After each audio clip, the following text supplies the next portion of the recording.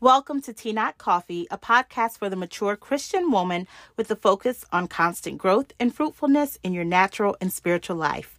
This podcast is for the woman who wants to have an honest conversation on living in today's world with biblical truths. I'm your host, Brittany Smalls, and for the month of May, I'd like to speak to and pray for the women in our lives who are mothers. This week's conversation is on mothering. Now, the term mothering is a verb which immediately implies that mothering is something to be done, not necessarily who you are, but what you do. By definition, it means to give birth to give rise to or to produce, and to care for or protect like a mother. So I like to go definition by definition and really share with you guys mothering, right? Now, according to definition 1, to give birth to, mothering in this sense can be quite a beautiful disaster, which makes for the perfect oxymoron of life because as a first-time mom, I was so invested in mothering, I wanted to get the absolute best car seat, the best stroller, the best diapers, the best bottles, the best everything. Only to have my son arrive and for me to realize that the best car seat didn't prepare me for having to sit in the back seat and still figure out why he was crying.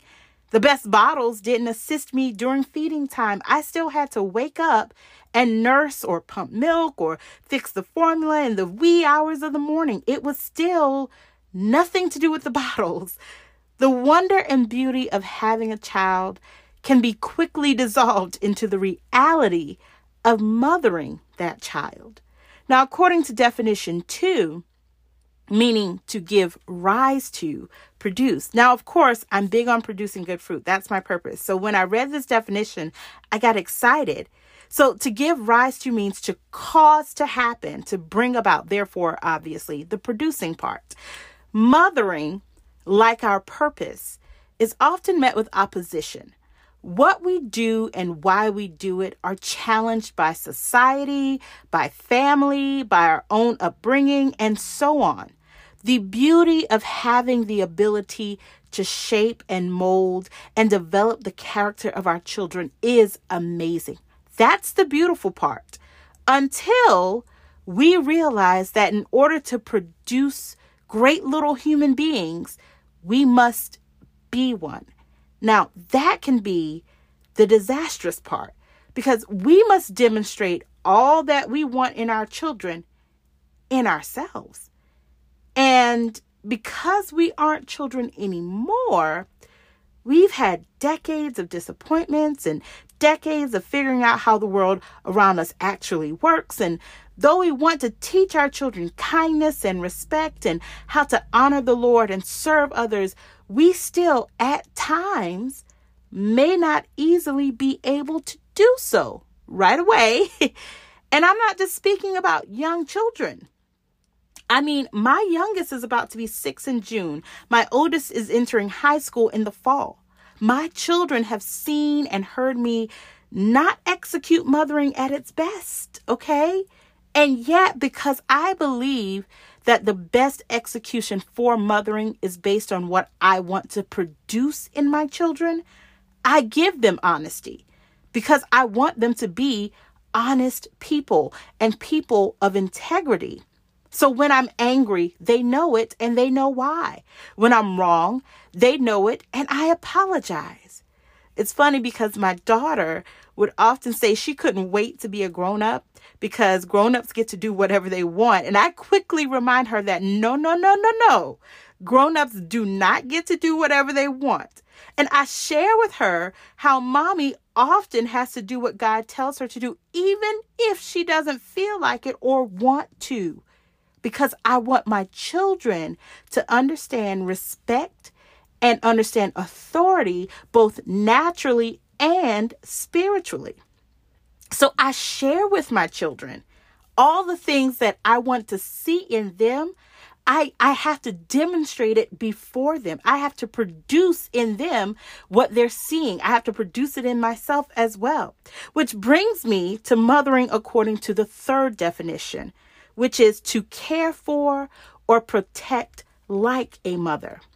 I don't want to speak to parents only, but I want to speak to those women who care for and protect like a mother. Your willingness to take on the burden and the responsibility of mothering is without a doubt valuable. Many women have had to step in and be like a mother to the motherless, or step up and be sister and like a mother. Many aunts and cousins and grandmothers have had to participate in mothering even when a mother isn't absent from the life of the child. And again, this isn't just in reference to young children. Many adults today experience mothering still from some adult female who isn't their mother. The task at hand is a great undertaking, but you do it selflessly and with the hopes of producing in that child or those children a greater life, a greater legacy, and a greater heritage. There are many extenuating circumstances that can easily make mothering a beautiful disaster, both naturally and spiritually. We don't always get it right. In chapter 3 of Yesterday, Today, and Forever, the Sacrificial Ministry of Intercession, I write, it doesn't matter how spiritual you are. No manuals are offering step-by-step instructions on parenting.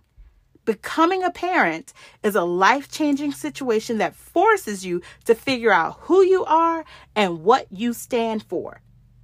While mothering, as with your walk with God, you will go through as many transformations as is necessary.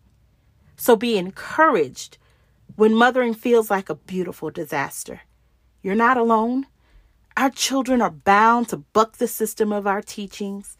You are bound to not understand them at times, trust me, because of course, you were way smarter, making way better decisions when you were their age. Yes, I'm being funny here because when we were their age, I'm sure our parents thought we were making crazy decisions as well. And of course, the challenge to see Christ in our children's lives is always enough to make us pray around the clock. But remember, I'm going to leave you with this word. Genesis 21:17-21, I'll just paraphrase it. God heard the cry of Ishmael, and the angel of God called to Hagar out of heaven, told her to fear not, get up because God will make him a great nation, opened her eyes, and she saw provision for the child. And as the child grew, he became a great archer, skilled, and took a wife. When mothering, remember, God hears us and our children and will send help to us to help us give birth to our children, to help us bring about and develop good character in our children, and to help us honor them who are like mothers to our children. I pray that what's been said today blesses you to continue to be steadfast and unmovable in your pursuit of Christ for your life. If so, share this podcast with a friend or sister in Christ. And thank you so much for listening. Join me next week for another cup of tea, not coffee, where the conversation is harvested from the Word and steeped in prayer.